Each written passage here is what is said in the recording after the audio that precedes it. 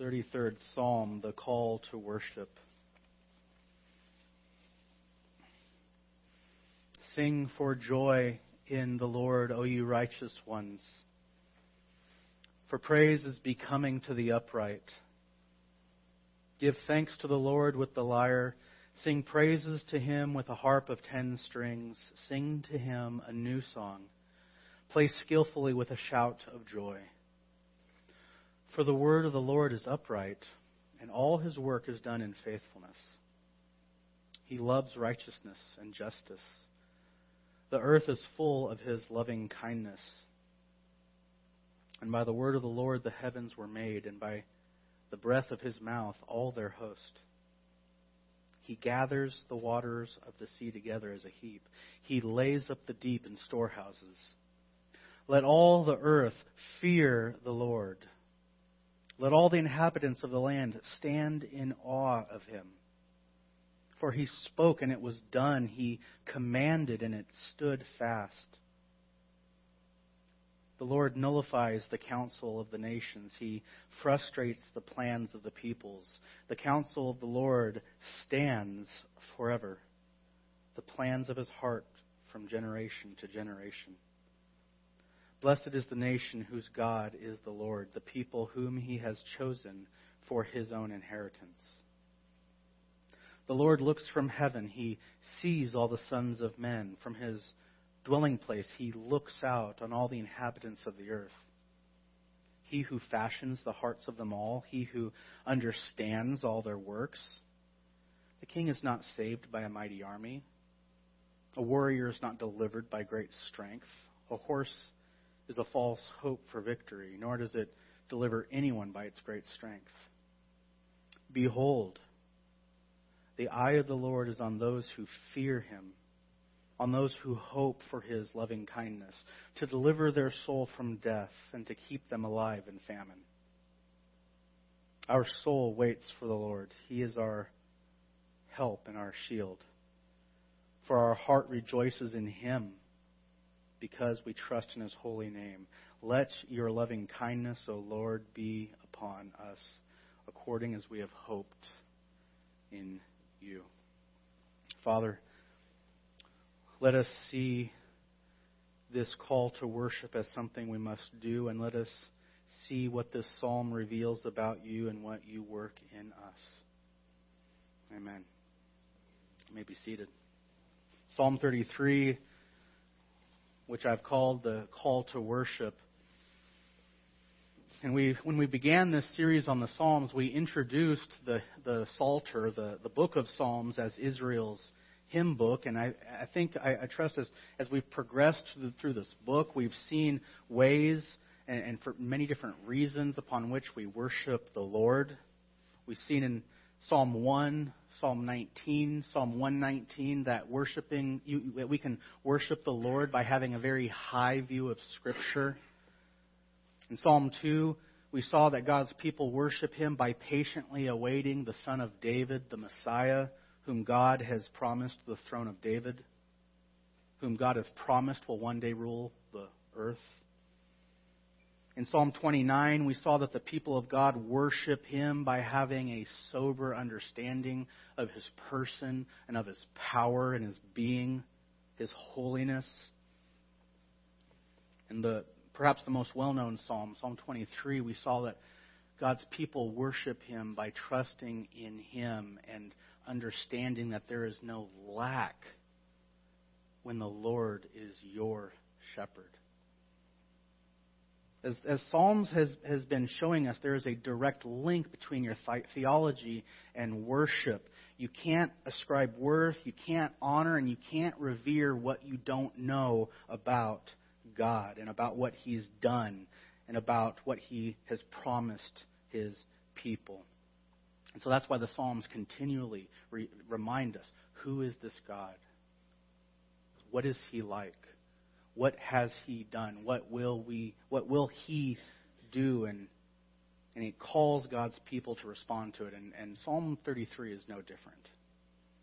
We see in this psalm, in the first 3 verses, we see the call to worship. Very clear. God's people are instructed to respond to God in worship. And verses 4 to 19, the meat and potatoes of this psalm will be the causes of worship. What is the basis of your worship? And then verses 20 to 22 will be the conclusion or the yielding, the results of your worship. Let's dig in, shall we? First 3 verses, the call to worship. The psalmist gives us an invitation to come and to worship God. He summons the people of God. The Psalter doesn't ask for God's people to come. The Psalter doesn't ask if you feel like coming to worship or if you're willing to participate. The Psalter instructs and commands the people of God to worship God. Why? Because worship, as the Bible explains, the worship is the expected behavior of God's people. It is the expected function. It's the expected activity of those who've come to know God's goodness, of those who've come to know His power and His might, of His mercy and His kindness, His awesomeness, His sovereignty, praising God for who He is and what He's done. That's what God's people do. And that's the pattern that the Psalms remind us again and again and again. This is your God. This is what He is like. This is what He has done. Now respond to it.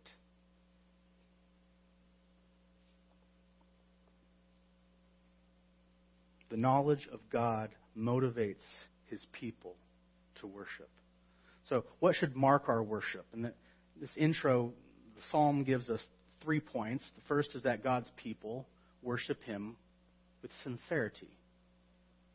God's people worship Him with sincerity. Believers worship God because there has been placed within them an inward desire. God's people aren't compelled by external forces. They don't have to be goaded. They don't have to be prompted or pushed or bribed or convinced to worship God. They do it naturally.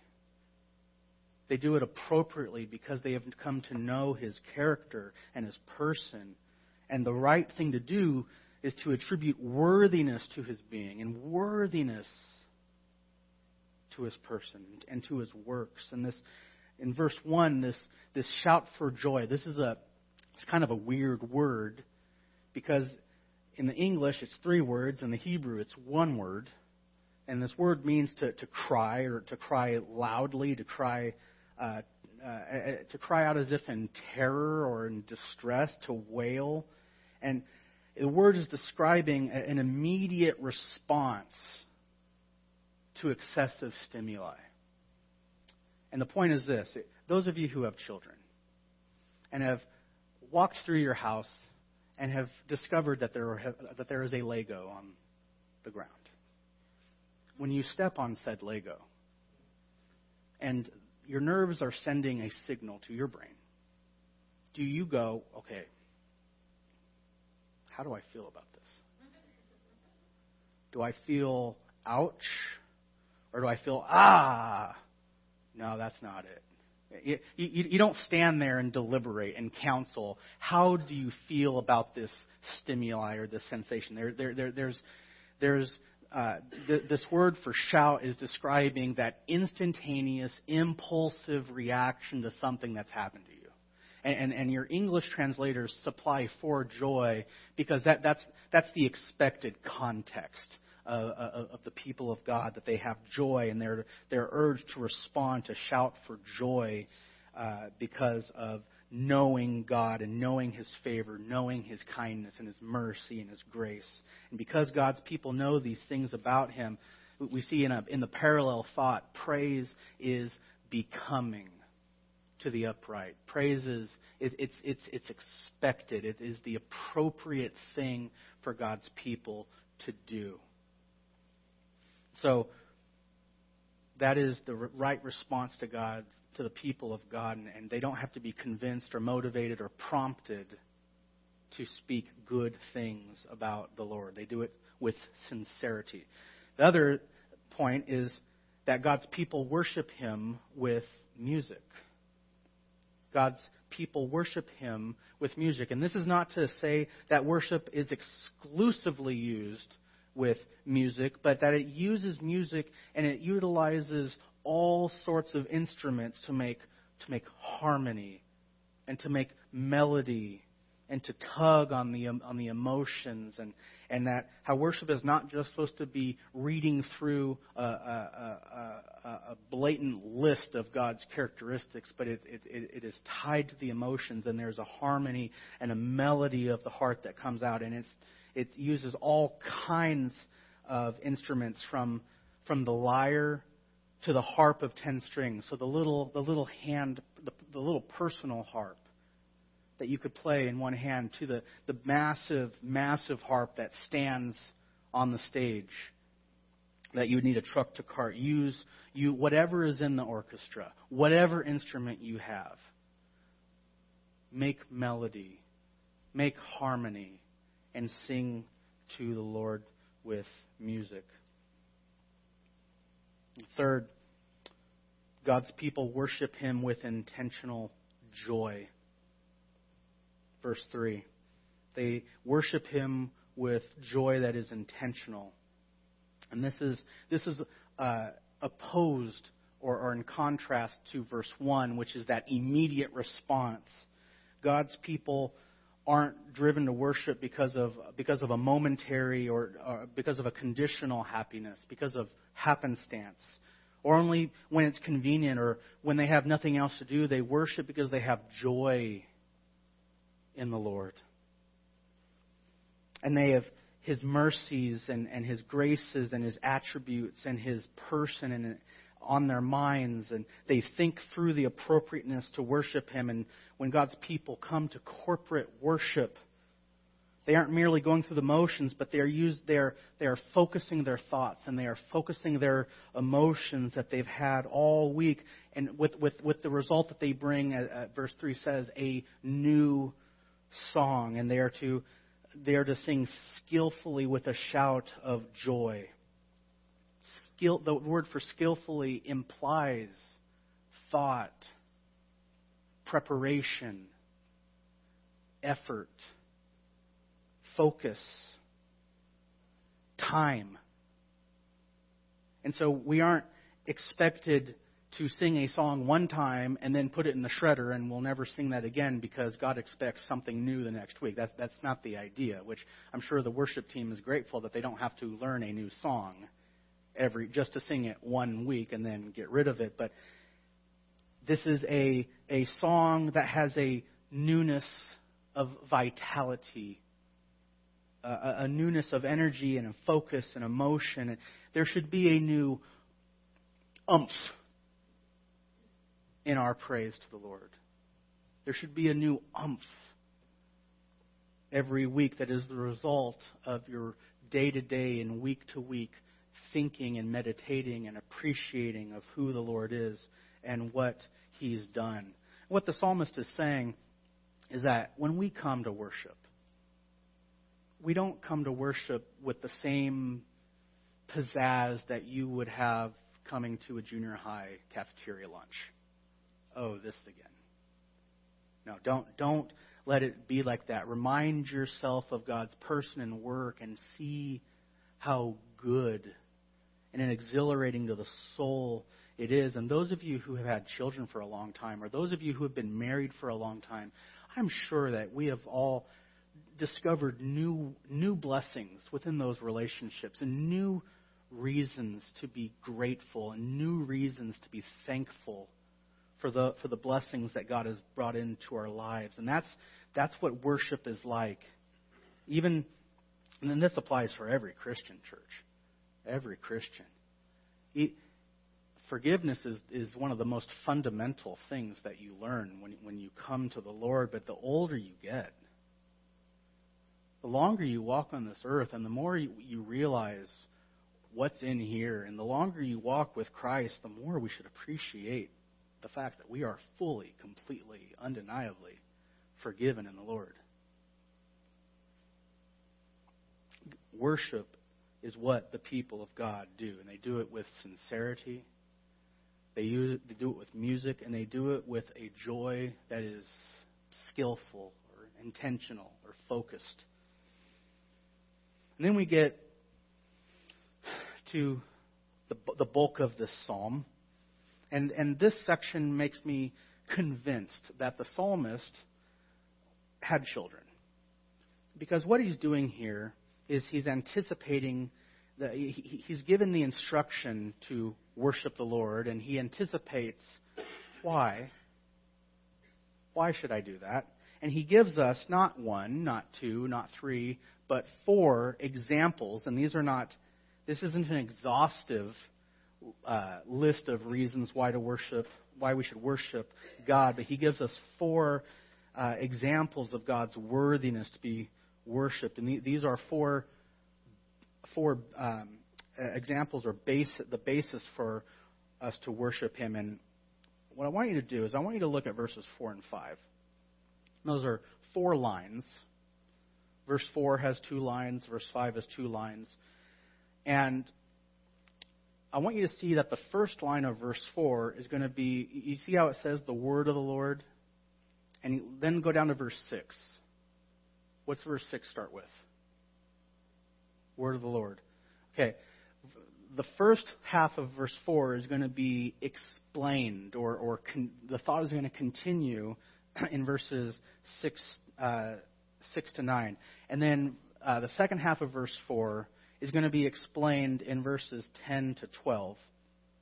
The first half of verse 5, he loves justice and righteousness and justice. That will be explained in verses 13 to 15. And then the last half of verse 5 is talking about the Lord's loving kindness, is going to be continued in verse 16 to 19.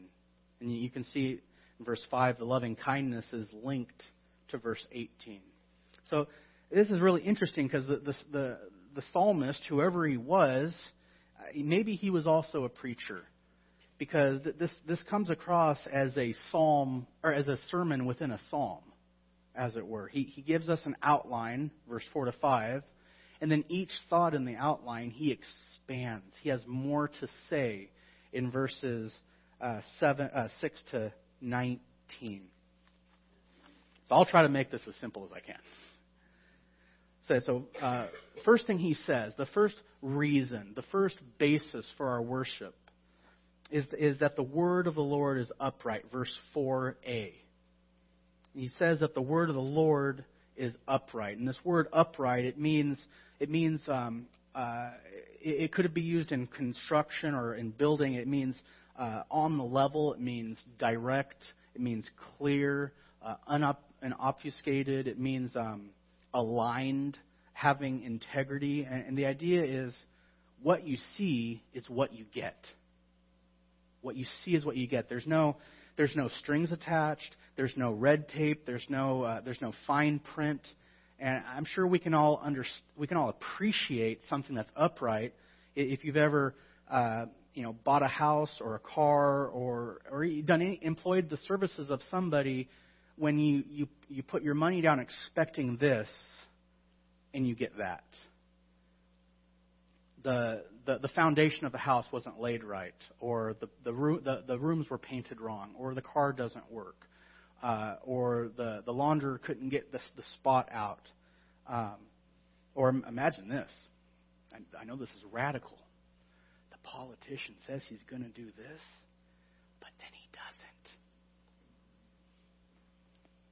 When someone is upright, there's a direct line between what is said or what is perceived or what is seen and what it actually is. And when he's applying this to the Word of God, what the psalmist is saying, that what God has said, there is a direct, unbroken, unobfuscated, unaltered, clear, on the level line between what God said and what is. Does that make sense? There's a clear relationship between what God says and what God is. God's Word is the standard for reality. And think about this. In Genesis 1, God says, "Let there be light." And it's as if light realizes it's light's time to appear on the stage, and so light appears even though half a second ago it didn't exist. Because God says it exists, now it exists. That is a clear line between what God says and what is. Does that make sense? So, and what better example of God speaking and stuff happening with absolutely no chance of anything getting in the way than in God's Word in creation for that, to explain the uprightness of God's Word. And the psalmist tells us in verse 6, the heavens were made by the word of the Lord, by the breath of His mouth. All their host was created. Everything that is. I mean, think about the earth, the sun, the stars, the entire cosmos. At one point they weren't, and then because God said they are, now they are. Clear, direct line between what God says and what God is. Let there be light. Scripture says light was. Let there be an expanse. An expanse was. Let there be dry land. Dry land was. And on with the sea and the fish of the sea and the animals of the land and the creeping things and the birds of the air and the mountains. Everything that is came to be or came to is because God says it is. I know that's horrible grammar, but that's the point of the text. And how powerful is the Word that can do that? And, I mean, the psalmist's point is if the Word of God can do that, how powerful is the God who has the Word that can do that? There's God in His infinite wisdom and having incomprehensible, vast banks of creativity, and He willed everything into being by speaking it. And this is a wonderful reminder of how unlike us God is. I mean, I mentioned Legos earlier. I used to fancy myself as being somewhat of a Lego engineer. I used to be pretty good. And something happened because I struggle with IKEA furniture. I am glad God is not like me.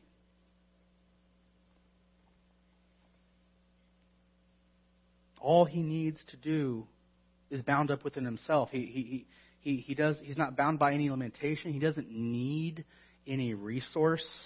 He does whatever He wants, whenever He wants to do it, and guess what? He does it all by Himself. He doesn't have anyone there, looking over His shoulder.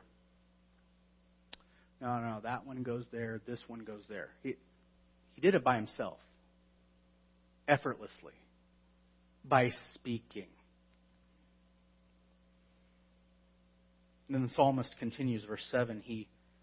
And this is building the same thought. He gathers the waters of the sea together as a heap. He lays up the deeps in storehouses. Now, how is this done? Go down to verse 9. For He spoke and it was done. He commanded and it stood fast. The Word of God is that on the level, if it's that clear and that direct, that concise enough to command everything to come into existence, then surely the God who did the speaking, that did the creating, is truly an awesome and powerful God. And ought not that God be shown the reverence for being able to do all that He can do? And that's precisely the psalmist's point. Look at verse 8. Because God can do all these things, how should people respond? Let all the earth fear the Lord. Let all the inhabitants of the world stand in awe. And this, notice, I think this has hints of evangelism in it, because the psalmist doesn't say, Israelites, you good Jews, fear the Lord. He says, let all the inhabitants fear the Lord. There's a hint of inviting people, even the pagans, to come and know this God. All the world ought to stand in a sober and respectful reverence. That's what's conveyed in the sense of when it says fear the Lord. a sober, respectful reverence when they have day in and day out before their eyes the work of God's hands, or in this psalm, the work of His words, and how you look out and you see the cosmos, and it is more beautiful and it is more precise and awesome than any Rembrandt you will ever see, or any composure of Bach or Beethoven. What worthiness to be worshipped, what worthiness to be praised. For the word of the Lord is powerful, it is clear, it is upright, it is direct. When God speaks, nothing gets in the way. And then in 4b, all His work is done in faithfulness. Now go down to verse 10. I'm trying my best to point you where I am so you can see what I'm doing. Verse 10 to 12 will expand this thought in 4b. The Lord nullifies the counsel of the nations. He frustrates the plans of the people. The counsel of the Lord stands forever, the plans of His heart from generation to generation. This is to say that what God does in history, His decrees, His acts, His works, they're not subjected to the slightest tinge of futility. They are not challengeable. They are not threatened by anyone's schemes, whether it's the devil or fallen man or even the entirety of nations. They can't hold a candle in all of their counsel, in all of their wisdom, in all of their strategies. They can't hold a candle to the counsel of the Lord. Time and time again, men bring their counsel together and their might and their efforts against God.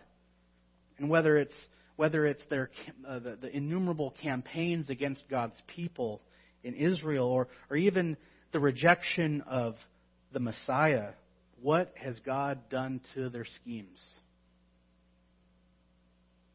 He's nullified them. He has made them fruitless. He has made them vain. He has frustrated them. Now, think about this. If I was a king, think about the history of the Old Testament. If I was a king and I want to invade this nation, there's absolutely nothing that would frustrate me like the God of that nation drowning my entire army in a sea, in the Red Sea. Or sending a solitary angel that slaughtered 185,000 of my troops in one night. Or, in many other cases, causing them to turn on one another in utter confusion and kill each other, leaving behind all their spoils, all their riches, all their equipment. That happens pretty frequently when you read through Kings and the prophets. Or if through political manipulation I had acquired a kingdom, and then I'm approached by some magi, and I was informed of one who was rightfully born king, who's a threat to the throne that I'm currently sitting on, and nothing would frustrate me more than that child's family being divinely warned so that the child could escape down to Egypt until I'm a goner. Or if I was a religious elite and I and my 69 other compatriots had illegally arrested and detained and condemned and sentenced to death a man who was an upstart rabbi who was, muddying my waters just a little too much, nothing would frustrate me than me successfully sentencing him to death and him dying and him being undeniably dead and him being buried in a tomb under lock and key and him being under armed guard and then having him rise from the dead. That might frustrate my plans just a little bit. That might nullify my counsel just a little bit. But you see, time and time again, God is a God who's not challenged. He is not concerned. He's not worried about His enemies. His counsel will stand. His counsel is never thwarted. God is never caught by surprise. God never needs, there is no plan B. God doesn't need and has never had a plan B. God is a God who is sovereign and in control, and nothing challenges his counsel. He never goes back to the drawing board.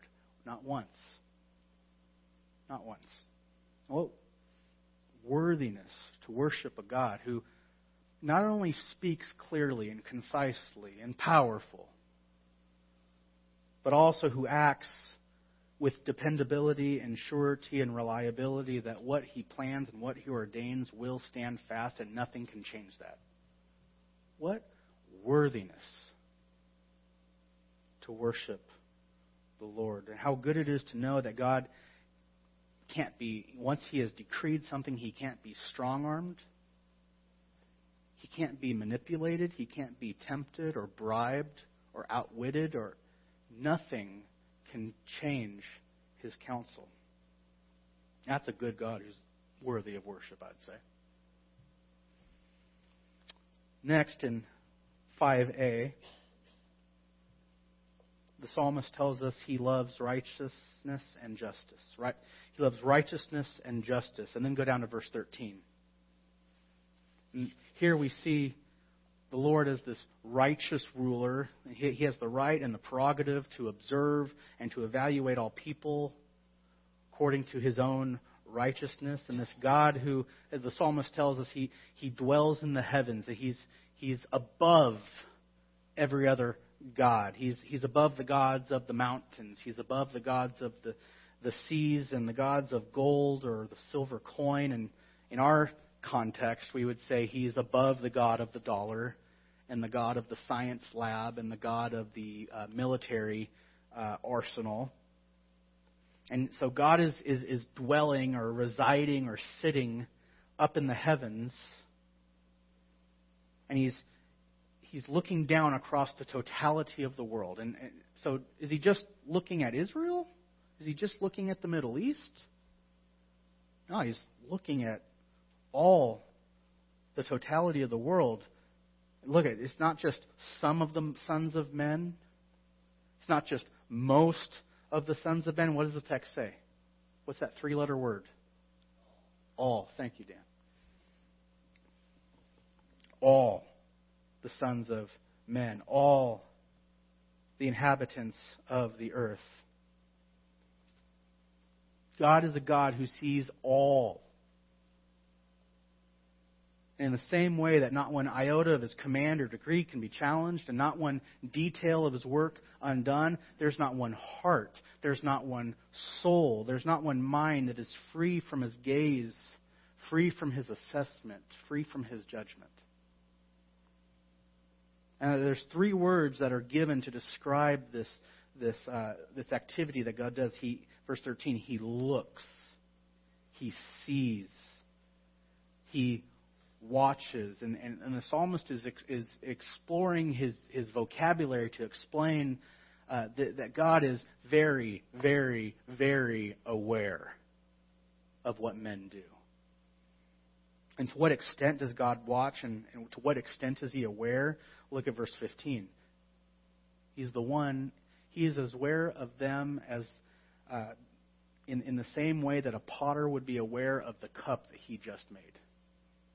He is the one who has fashioned or molded them. And who better to know the cup than the one who took the slab of clay and put it on the spinning thingy? I don't know what that's called, but and formed it and formed the walls and put the handle on it and the spout and made the base what it is and put the details on it. Who knows more about the cup than the one who made it? Nobody. God's worthy of worship because he sees and knows all men in this, and we're told in the psalm he understands all their works. And this word for understand could be said he discerns all their works. He has perfect sight, perfect knowledge, perfect understanding to evaluate the thoughts and intents and motives of the heart and compare them to his own standard, to his own love for justice and righteousness, and respond appropriately from that evaluation.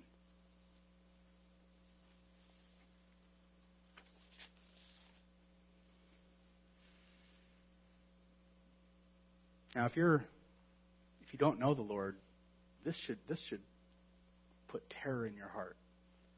That the all-knowing, immortal, perfect, holy, omniscient God knows what you thought yesterday.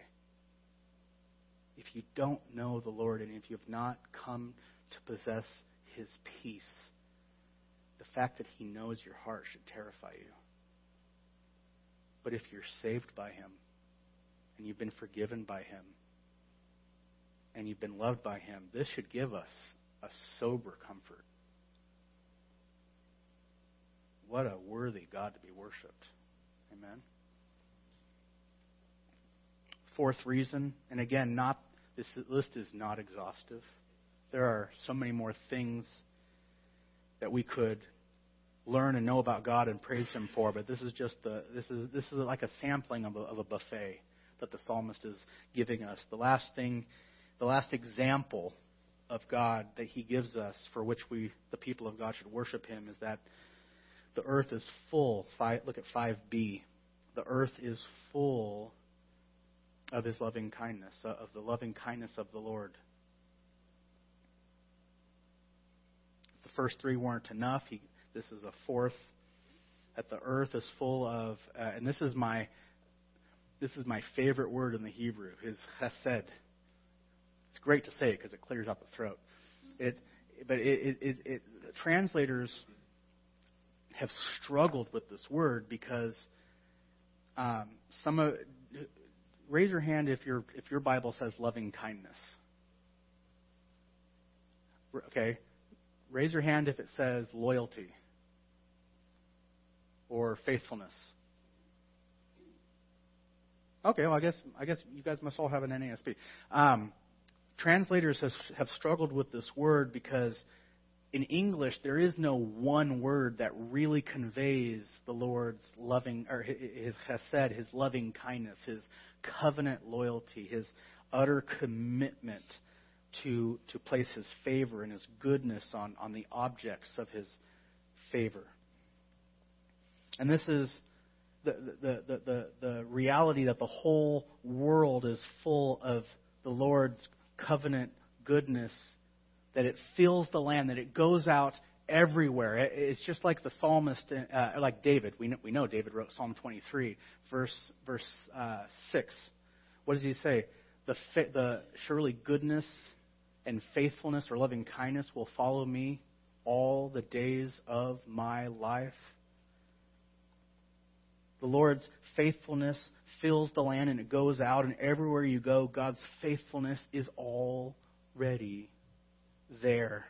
And this is, I think, the greatest contrast between God, big capital G, and the gods that the pagans worshipped, because the gods that the pagans worshipped, the gods of the nations, the gods represented by the little wooden and stone and metal carvings, were really fickle things, and there would be no guarantee of their favor. There'd be no guarantee of their kindness or their good disposition. And the old world religions would teach that you do what you could to hold their attention through merit, through purchase, through sacrifice. You could obtain their goodwill, getting them to act favorably. But it was always a roll of the dice. It was kind of like being a pagan. Was kind of like shopping on the home shopping network. You see this product, and you order it, and then when you actually arrives, it's absolutely nothing like what you thought it would be, right?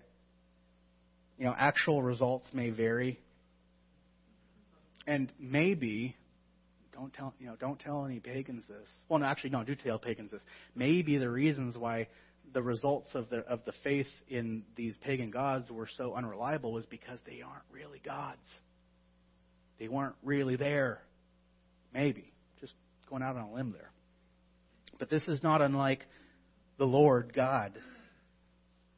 This is not like the God whose word is clear, whose works are dependable and steadfast. This is unlike the God who has perfect knowledge of men and what's in the hearts of men, whose understanding of men is crystal clear and accurate and right, but He is also a God who is wholly trusted to act in love in goodness, in mercy, in kindness towards His people. I mean, this is, if the psalmist had a mic, he would drop it at this point. It is the loyalty of God is wonderful. He is fiercely loyal. He is fiercely committed in His goodwill and His favor and His kindness towards those whom He has brought near to Himself through to those whom He's made His own people, to those whose sins are forgiven, to those whom He has reconciled, those whom He's made His friends, His people, His children. The Lord's covenant faithfulness, His loving kindness, saves and preserves and keeps and edifies, and it makes good the lives of those who trust in Him. That's what His loving kindness is. That's what's in His chesed. And that's why God's people are told in verse 16 not to trust in the might of the armed forces. They're not to trust in the virtue of their own strength. They're not to trust in how well equipped they are, how impressive they look. No matter how intimidating they appear in full battle array with many strong men who are well trained, who are well equipped, who are on horses, or we would look at our army full of tanks and full of tanks with guns and backed up by ships and aircraft and missiles. Beloved, all these things are not what determine history. All these things are not what determine the outcome of battle. Verse 18, the eye of the Lord is on those who fear Him, on those who hope for His, there's that word again, His loving kindness. Now, this phrase, eye on the Lord, this is a favorable phrase. This isn't like when mom and dad said, I've got my eye on you. That doesn't sound comforting. But this is more like, I've got you. I've got you. Imagine when you were a little kid and you're learning to ride the bike and mom or dad are trailing as best they can behind you, holding the bike upright so you don't fall over and scrape your knee again. And they comfort you by saying, I've got you. The eye on the Lord has got you favorably. To do what? To intervene on their behalf, to do them good, to sustain them, to restore them, to bless them. Look at verse 19. The eye of the Lord is on them to deliver their soul from death and to keep them alive in famine. Beloved, God takes care of His people. God takes care of His people. His person, His power, His might, His judgment, all that He is. Psalm 33 wants you to know that He is the sole object worthy of your hope. God is the sole object worthy of your confidence. And remember that. Remember that in years to come when politics and world events are going to get really crazy. Remember that in years to come when the political influence of the United States wanes. Remember the truthfulness of the Lord's faithfulness and His power and His might to protect His people when rumors about how weak our borders are surface on the news. Look to Him. He is the sure ground. He is the anchor He is the ground for the anchor of your soul. And don't put your anchor in anything else. Not in the dollar, not in science, not in the education system, not in politics, certainly not in self. Put the anchor of your heart and of your mind and of your soul in the Lord alone. And for that, just like the first 3 points, He is indeed worthy to be worshipped, is He not? Isn't He worthy to be ascribed worth and honor and glory? Worthy to be loved?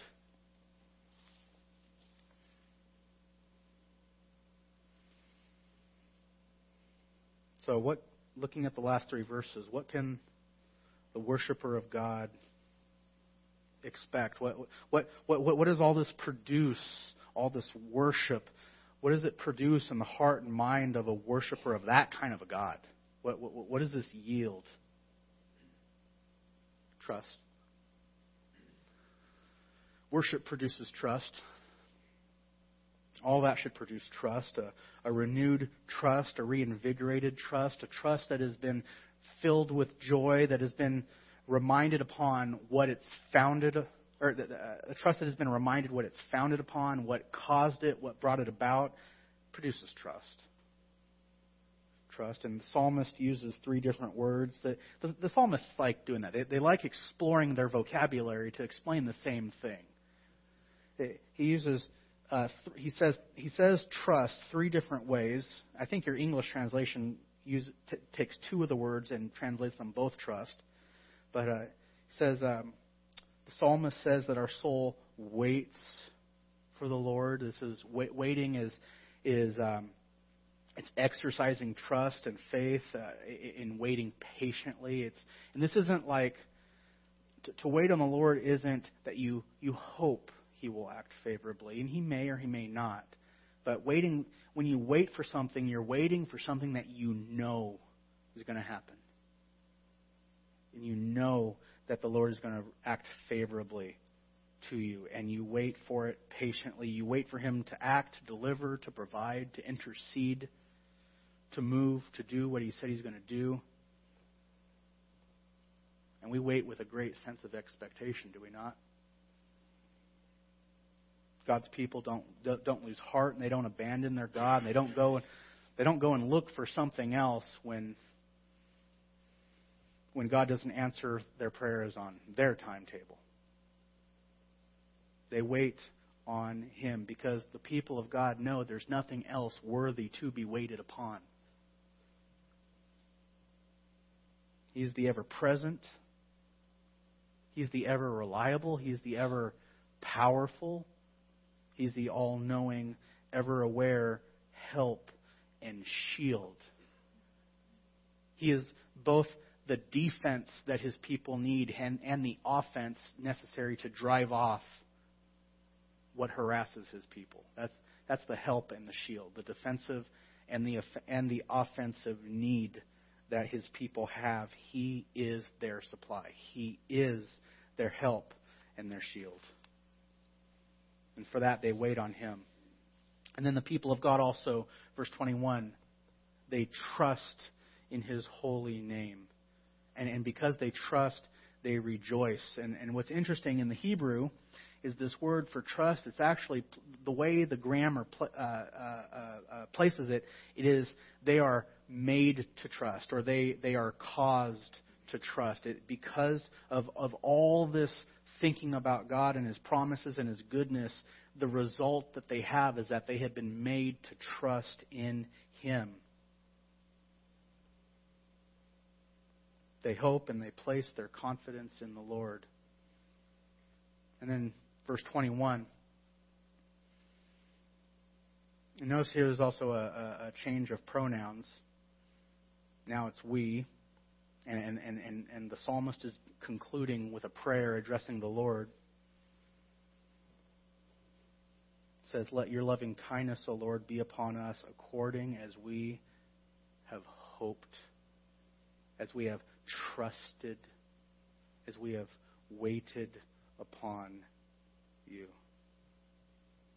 And what a good thing to pray, knowing the goodness of God's faithfulness, praying that it would be known and seen. And they're not concerned about if it's going to come. They know it's going to come, but it's this prayer of joyful anticipation, of gimme, gimme, gimme, gimme, because it's so good. That's how God's people feel about His loving kindness. And as we conclude, I want you to see something really interesting about this. That this psalm describes what the cycle of our lives should be. And God begins the cycle, I guess you could say, by being good to us and saving us, and we respond in joy. So we respond to Him in worship, and then we think about who God is, and we think about our salvation, we think about His mercy and His kindness, and how much we need Him. And because we've been meditating on that theology and on those truths about who God is and what He's done, that produces trust in us. And then because we have been led to trust in Him, we respond in joyful worship. And at this point, you're now back at the beginning of the psalm. And so then you repeat, and this marks what the life of the believer is like, a just perpetual responding to God in joy and adoration, and then thinking about who God is, thinking why you're doing that. And then because you've thought about that, you're led to trust in Him, which leads you to you can see where I'm going with this. The psalm has shown us that God is utterly, utterly, utterly worthy to receive our honor, our praise, our reverence, our worship. And again, there's so much more we could worship God for. This was just a sampling. His word, His dependability, His awareness, and His loving kindness. Our God is a great God, isn't He? Let's pray.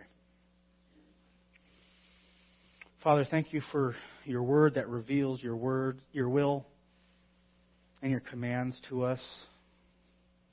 Thank You for revealing Your desire to us and for laying out clearly what we should do. Thank You for laying before us in this psalm joyful reminders of why You are so good and why You are so awesome and why You are worthy of our joy and our reverence and our trust.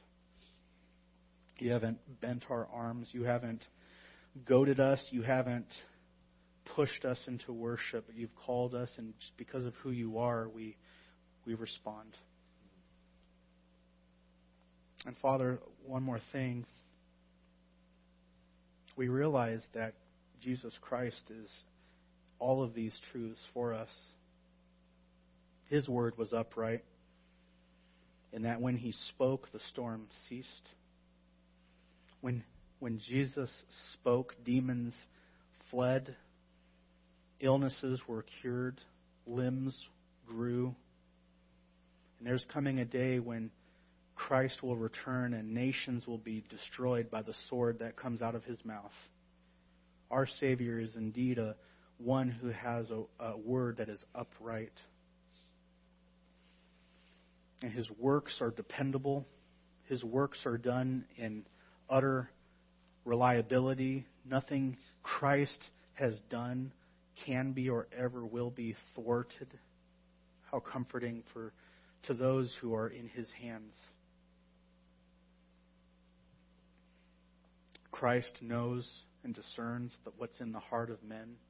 And He knows, as those who have been brought near to Him and those who have been made dear to Him, how comforting is that when Scripture tells us that He is our great high priest who can sympathize with our weaknesses and He intercedes to You on our behalf.